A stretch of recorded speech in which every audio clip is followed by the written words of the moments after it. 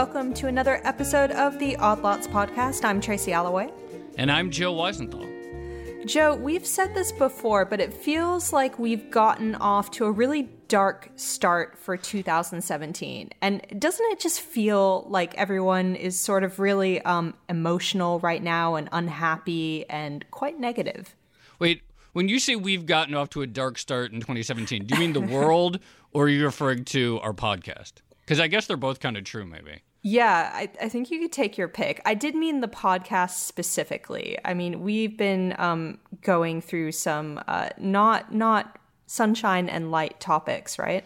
Right. Kidnapping, the mafia, the French Revolution. Yeah, I'd say we've had several bleak episodes. All right. So do you ever kind of wonder about why everyone is so unhappy and so dissatisfied, particularly at this moment in time? Now I'm not talking about the podcast. Now I'm talking about the wider world. It certainly does feel like there is some sort of deeper crisis that is not something that just started this year, that's not something particularly related to politics in any given country that may manifest itself as such from time to time. But and it could be narcissism. Maybe everyone just sort of feels like their age is in crisis. But, you know, I remember the 90s. I think people were pretty happy then, and it feels like things have turned a darker corner in terms of perceptions of the state of the world and people's material being. Right. So you mentioned material being, but it's weird, right? Because by most measures, people's standards of living have actually increased quite dramatically, right? Everyone has fridges and washing machines. We have Netflix. We can watch whatever we want to watch. Lots of entertainment options. And everyone still feels economically deprived in some way, right? Absolutely. And you see these charts, and there are these optimists out there who are saying, look, fewer and fewer people die of X disease every year, or we're close to curing this, or everybody has this now, and they didn't have that 10 years ago. But strangely, it doesn't seem to really satisfy many people. Right. And economics hasn't really been able to discuss that issue either. Because again, if you look on a pure economics perspective, like sure, you can look at sluggish wage growth, you can look at low productivity, but overall, things should be reasonably okay. You'd think so. So what's the answer? How about Buddhism? Go on. Okay. So today we are actually going to talk about what we can learn from Buddhism when it comes to economics. And if you think about it, it's a really interesting question because at first glance, you would think Buddhism is almost totally different to economics, right? Economics is all about goods. It's all about increasing wealth. And Buddhism is pretty much the polar opposite. Yeah, absolutely. It would not be intuitive that there would be an episode of this podcast where the two are combined. But there's not just an episode, there's actually a class being taught called Buddhist Economics. And today we are going to speak with the professor behind that class. She is Clair Brown. She's a professor of economics at UC Berkeley.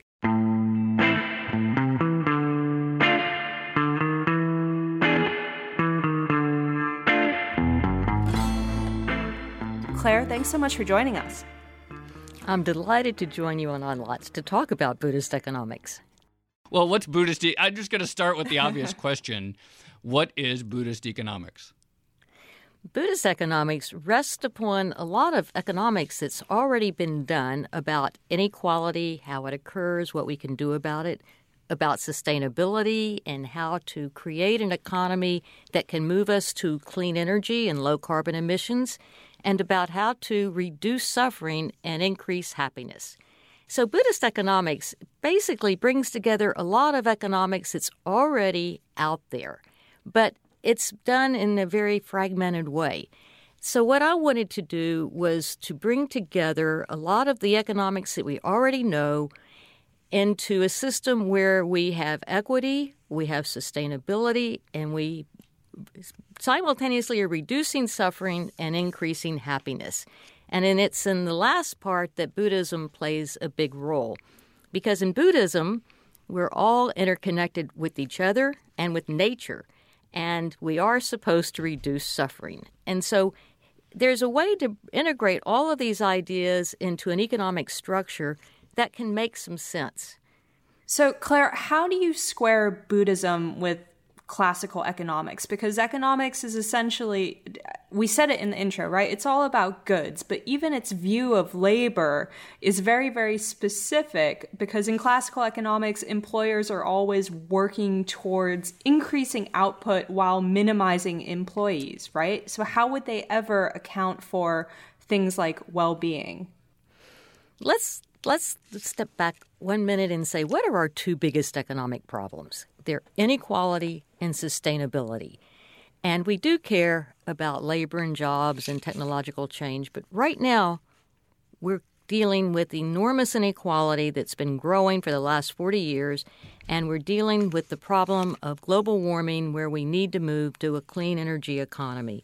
So the way we put together Buddhist economics is we say, we know a lot about inequality. Society picks their level of inequality, and then they can set up their institutions or rules and regulations to decrease inequality. We know that we can do that. But, in fact, we haven't in the United States. We also know that we have the technology, we have the science about how to move from a fossil fuel economy to a clean economy. We know we can do that. So why are people feeling unhappy? Well, from a Buddhist economics viewpoint, people are feeling unhappy because when you have increased inequality, people compare how well they're doing to the people above them, and all of a sudden, the economic growth is going to the top 1%, and families across the board are feeling less well off. It's like we don't need to have that level of unhappiness, but we are having it because our society and our economy are not willing to undertake the policies to actually redistribute income and to help the bottom 95%.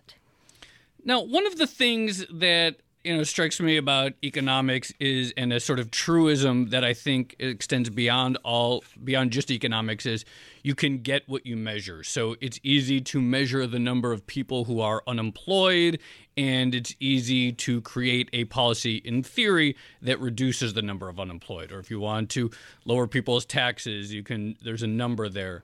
How do you measure happiness? I mean, it's a subjective thing. People might say, everyone feels so unhappy these days, but it's not like there's some obvious statistic out there that judges the mood of the nation. So how do you feel confident saying what we sort of all intuitively feel, which is that people are unhappy and unsatisfied? You're right. It's very hard to make a good measurement of happiness and even of well-being. But economists have lots of ways we do it. We have many metrics. One of them, for example, for happiness is the Cantrell ladder, where Gallup asked people around the world, how are you feeling about your life on a ladder? If 10 is the highest rank and 1 is the lowest, right now, what's the best you could do in your life? Where are you on the ladder? What's so interesting is that most people just give a perfunctory, I'm a 5 or a 6. And it's really hard to tell from that, I think, how people are truly feeling, because their response on the Cantrell ladder doesn't vary a great deal across society or even within society. But we can go one step further. In the UK, they've put together a quality of life index of well-being that's much more objective, not just asking, how do you feel, but sort of how well are you doing? And it has to do with your health, with how well you're functioning in society, and other measures that really look at people's well-being. And they pull 10 measures into an index. And what they find is that when inequality goes up, the social well-being index goes down. People are actually not doing as well in a very objective manner. And so we can see that, in fact, social well-being and inequality go together, unfortunately, inversely. Is that dissatisfaction, is that all because of income inequality, or are people also unhappy about the nature of their work? Because the other thing that's been going on for the past few years is this idea that we've lost a lot of traditional jobs, manufacturing jobs specifically. Is there a sense that some people just aren't happy because they aren't doing the work that they would prefer to be doing? I think one of the biggest problems with work around the country, especially in the Rust Belt, is that as we've gone, especially into automation and technological change, that a lot of jobs have disappeared, but they've disappeared in towns where there are no alternatives. And of course, one of the things in Buddhist economics that's very important is that, first of all, everybody has a comfortable life with food, clothing, shelter. They can buy the things they need for their families to survive well, be comfortable.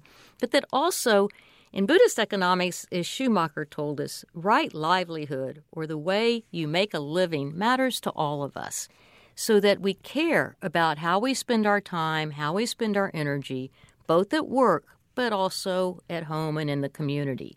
So in Buddhist economics, well-being encompasses not just your consumption, because everyone needs a certain amount of consumption, but also encompasses how well you feel about your work and your productivity at work and what you're giving to the community, and then also how well you feel about your relationships and what you're doing outside of work, at home, with family, with friends. So it all comes together in asking, how well is our economy producing well-being for everyone? Not just how, right now, the way we measure economic performance is we say, oh, what's the GDP? What's the output on average per person, which really doesn't tell us very much about well-being. So if I'm trying to get the big picture of what you teach and what Buddhist economics is it essentially a search for other values that economists typically ignore, that if they paid more attention to them, they might see crises coming? So thinking about happiness as a measure, thinking about right livelihood and the importance of what one does with their day and how they value that. Is the idea essentially that if more people were aware of all of the importance of all these things, then we could have built an economic system or pursued an economic system that would lead to greater satisfaction? I think that's well put, Joe. Yes, I think here's the whole point. Economists know a lot about how to improve equality within a society. We also know how to make a more sustainable world built upon clean energy. It's just in the United States, for some reason, the Republicans are really against this. They say, no, that's not the structure we want. And to be honest, now we're even moving into a situation where economists aren't even allowed to show their studies, where we have so many studies that we know about how to move us from an economy that's just based upon more goods and services, which are not exactly what people necessarily want to be happier or to feel better, to an economy where we can create meaningful jobs, we can create meaningful experiences for people within a social and economic structure that cares about everyone, not just average income per person. So if you were applying Buddhist economics to the real world, can you give us an example of what one real Buddhist economic policy would be? Okay, that's great, because actually we have 8 steps to get to a Buddhist economy. And the most important role, once again, is by the government, where we would have more progressive taxes. We would build jobs within the Rust Belt that allow people to basically develop their full potential. And we would also make sure that all consumers are able to move to clean energy, which is basically electricity based upon renewable resources. So we would have the government setting up, and most of these policies are already in effect in many countries around the world. It's just we're a little slow in the U.S. to getting on board. Then we would have companies take one step further and say, okay, we actually do need to create jobs that allow people enough time to have family and community life. So we want to have companies create jobs that aren't just based upon the number of hours, but jobs that pay a living wage and also provide time for people to care for their families. So when I listen to this, it all makes a lot of sense, but it sounds to me like fairly straightforward leftist or progressive economic policies, or at least it doesn't sound that much different. Is there something distinct about, I'm as a playing devil's advocate here, is there something distinct about sort of, as you see it, Buddhist economics that isn't sort of what you hear progressives typically talk about? Yes, in some ways, because progressives have especially focused on inequality.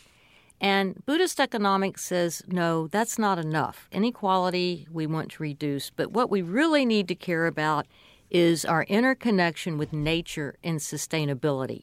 So many economists have actually seen and talked and think about nature as just something out there that we use to increase consumption. And that's not the way we can actually move forward into a sustainable world as we rebuild the infrastructure for clean energy. And then the third part is economists think of, we just need economic growth. That's all we need to get going again. But in fact, in Buddhist economics, and some economists, of course, agree with this more generally, what you have to understand is that economic growth right now just means more GDP on average, and it's been going to the rich. It hasn't been going to everyone. So we used to say in economics, well, if we have economic growth, the rising tide brings up all ships. But that's not the case now. So in Buddhist economics, we were very specifically saying we don't want economic growth that focuses on raising income and consumption for basically the rich. But economic growth is something we care about that increases well-being, and we want to measure it that way. We no longer want to measure economic performance as output per person, but we want to measure it in a holistic way. And economists have lots of metrics we can use. We have the Genuine Progress Indicator or the Better Life Index, or we have many that we can use, but we need to start using them so that economic growth is when we help the environment, economic growth goes up. When we reduce inequality, economic growth goes up. When we give people more time to spend with their families and communities, economic growth goes up. So when we look at it that way, happiness goes with economic growth as people feel like the things that they care about and are meaningful to them are now important and are delivered through the economy. What if you get inequality in happiness levels? Like, is that an issue if some people are happier than others? Oh, like a second derivative. I'm just curious. Could it be a problem? Mainly what you want to think of it this way, Tracy. Think of it as we want to reduce suffering. So we want everybody to be happy in some way, but we aren't trying to compare their happiness level, but we are trying to help the people at the very bottom who are suffering for various reasons. Often it's because they don't have enough food or clean water or what have you. But what we do care about is that if your happiness goes up, but just for a few people, but it goes down for most people, then the economy is not producing well-being. That actually would be seen as a decline in well-being. So what we want to do is increase the well-being of everyone and not just a few. And when I say well-being, happiness, they're somewhat interchangeable. What is the best thing to read for people who are more interested in this if they wanted to read a book that sort of explained Buddhist values that could potentially be applied to economic thinking? Where would you recommend they start?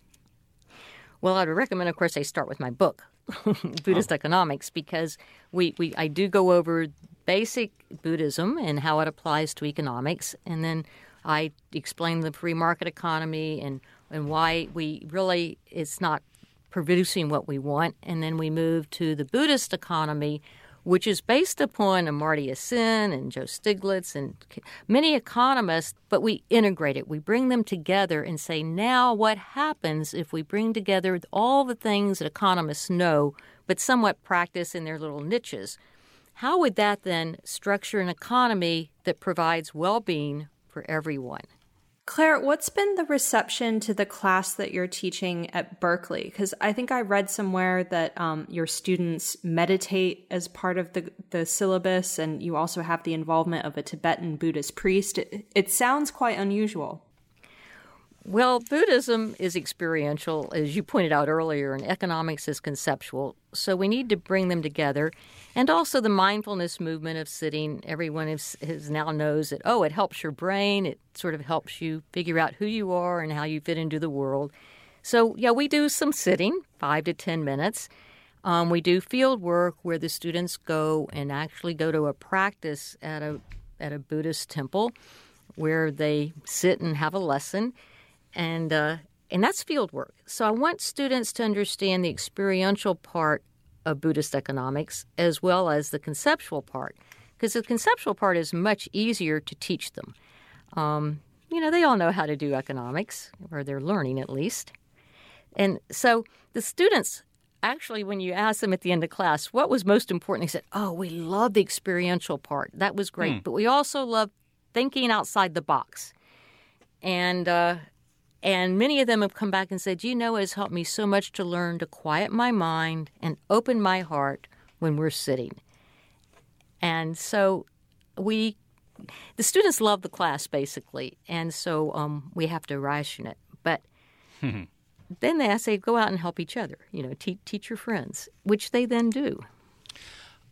Thinking about this sort of current malaise, and if we accept that there is this deep unhappiness out there around the world, something that I've thought about is how our culture and our society really values, if there's one thing that our society really values, it's making money. And as long as people are generally getting rich, and it felt like everyone was getting rich in the 90s during the dot-com bubble, and a lot of people felt like they were getting rich in the 2000s, then it feels like you're the individual getting rich in that society feels like they're achieving the goals and the values that society has set out for them. And now, in the wake of the financial crisis, I wonder, people are maybe they've returned to jobs, but it doesn't really feel like people don't feel like they're thriving. And I wonder, if the issue is we don't have a thing that society is for besides being rich, and that, besides just anticipating what aspects of an economy are going to make people unhappy, that it really comes down to sort of these deep values that we don't, there's not something bigger that people can pursue other than sort of individualism and their own material well-being, and that the sort of more spiritual approach and understanding non-material things is sort of the essence of why people are unhappy. Maybe I'm just restating it, but I think this sort of really, what you're talking about really does, I think, speak to why we see this rise in unhappiness after the economy really stalled out. Yes, I think that's really true, Joe, that people are looking for a meaningful life, and that consumption income are just one aspect of it, and they don't want to have their whole life focused on that, because otherwise you say, gee, I'm just working, but I need to live also, and relationships are extraordinarily important to people and how happy they are. And helping other people, in fact, makes people much happier. Right. So we know that we need to be able to bring these all together, and we can within our economic structure. We can't just any longer say, that's okay, but one day maybe you'll be rich. I have just one more question, and then we have to let Claire go. But it's that there is a theory out there right now, which is that if we allow the economy to keep working as efficiently as possible, if we develop as much technology as possible, we'll get everything automated, output will be fantastic, we'll have a bunch of robots doing all the work for us, and we as human beings will be able to sit around and enjoy our leisure time. How does that square with economics and with Buddhist economics in particular? Right. Well, I know I read these are my colleagues at MIT in various places, and I think we're a long way from that. But I do think that one of the wonderful things about our increased productivity and technology is we could lower the work week. And we can do that, but to do that, we need to do it within a structured framework where minimum wages and transfers from capital to workers occurs in a balanced market system. We can do all those things. And in my book, I talk about some of the policies that are suggested and how we might move to there. But it's a wonderful opportunity to think, we won't have to work as hard, we won't have to work as many hours, and we can focus on our well-being within our families and our communities and our country. And that would be a wonderful way of seeing the economy delivering well-being to everyone. Okay, Clair Brown, professor of economics of UC Berkeley, thank you so much for joining us today. It was my pleasure being on Odd Lot and talking with you. Thank you.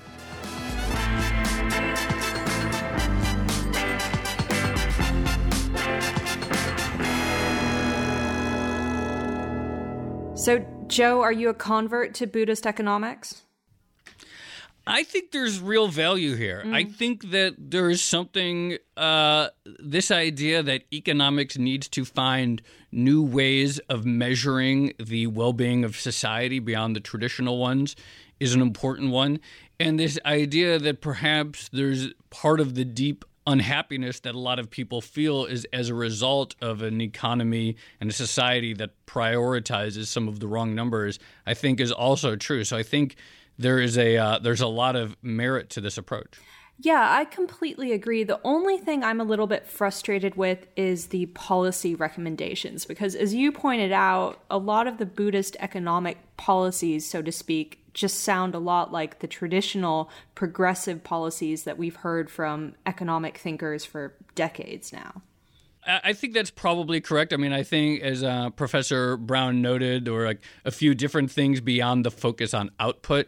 And especially I thought that was a really powerful point about the fallacy of growing the pie or growing GDP as a solution. Because if the problem stems from inequality, and if growing the pie, if the wealthiest get a greater share of that grown pie than the lower classes, then even you could imagine a situation in which an expanded economy leads to less overall happiness by virtue of the fact that it's more unequal. So I think, reframing the challenge outside of purely material things is a hugely important endeavor, and I suspect that economics is kind of, just at the beginning of rethinking the economy that way. But as you pointed out in your last question, these issues are coming fast and furious with all the concerns about robots and whether we'll have any work and stuff like that. So it's actually very timely to rethink these things. Yeah. Did I ever tell you the story about when I met a Russian billionaire and his whole plan was to encourage technological development to the point where humans wouldn't have to work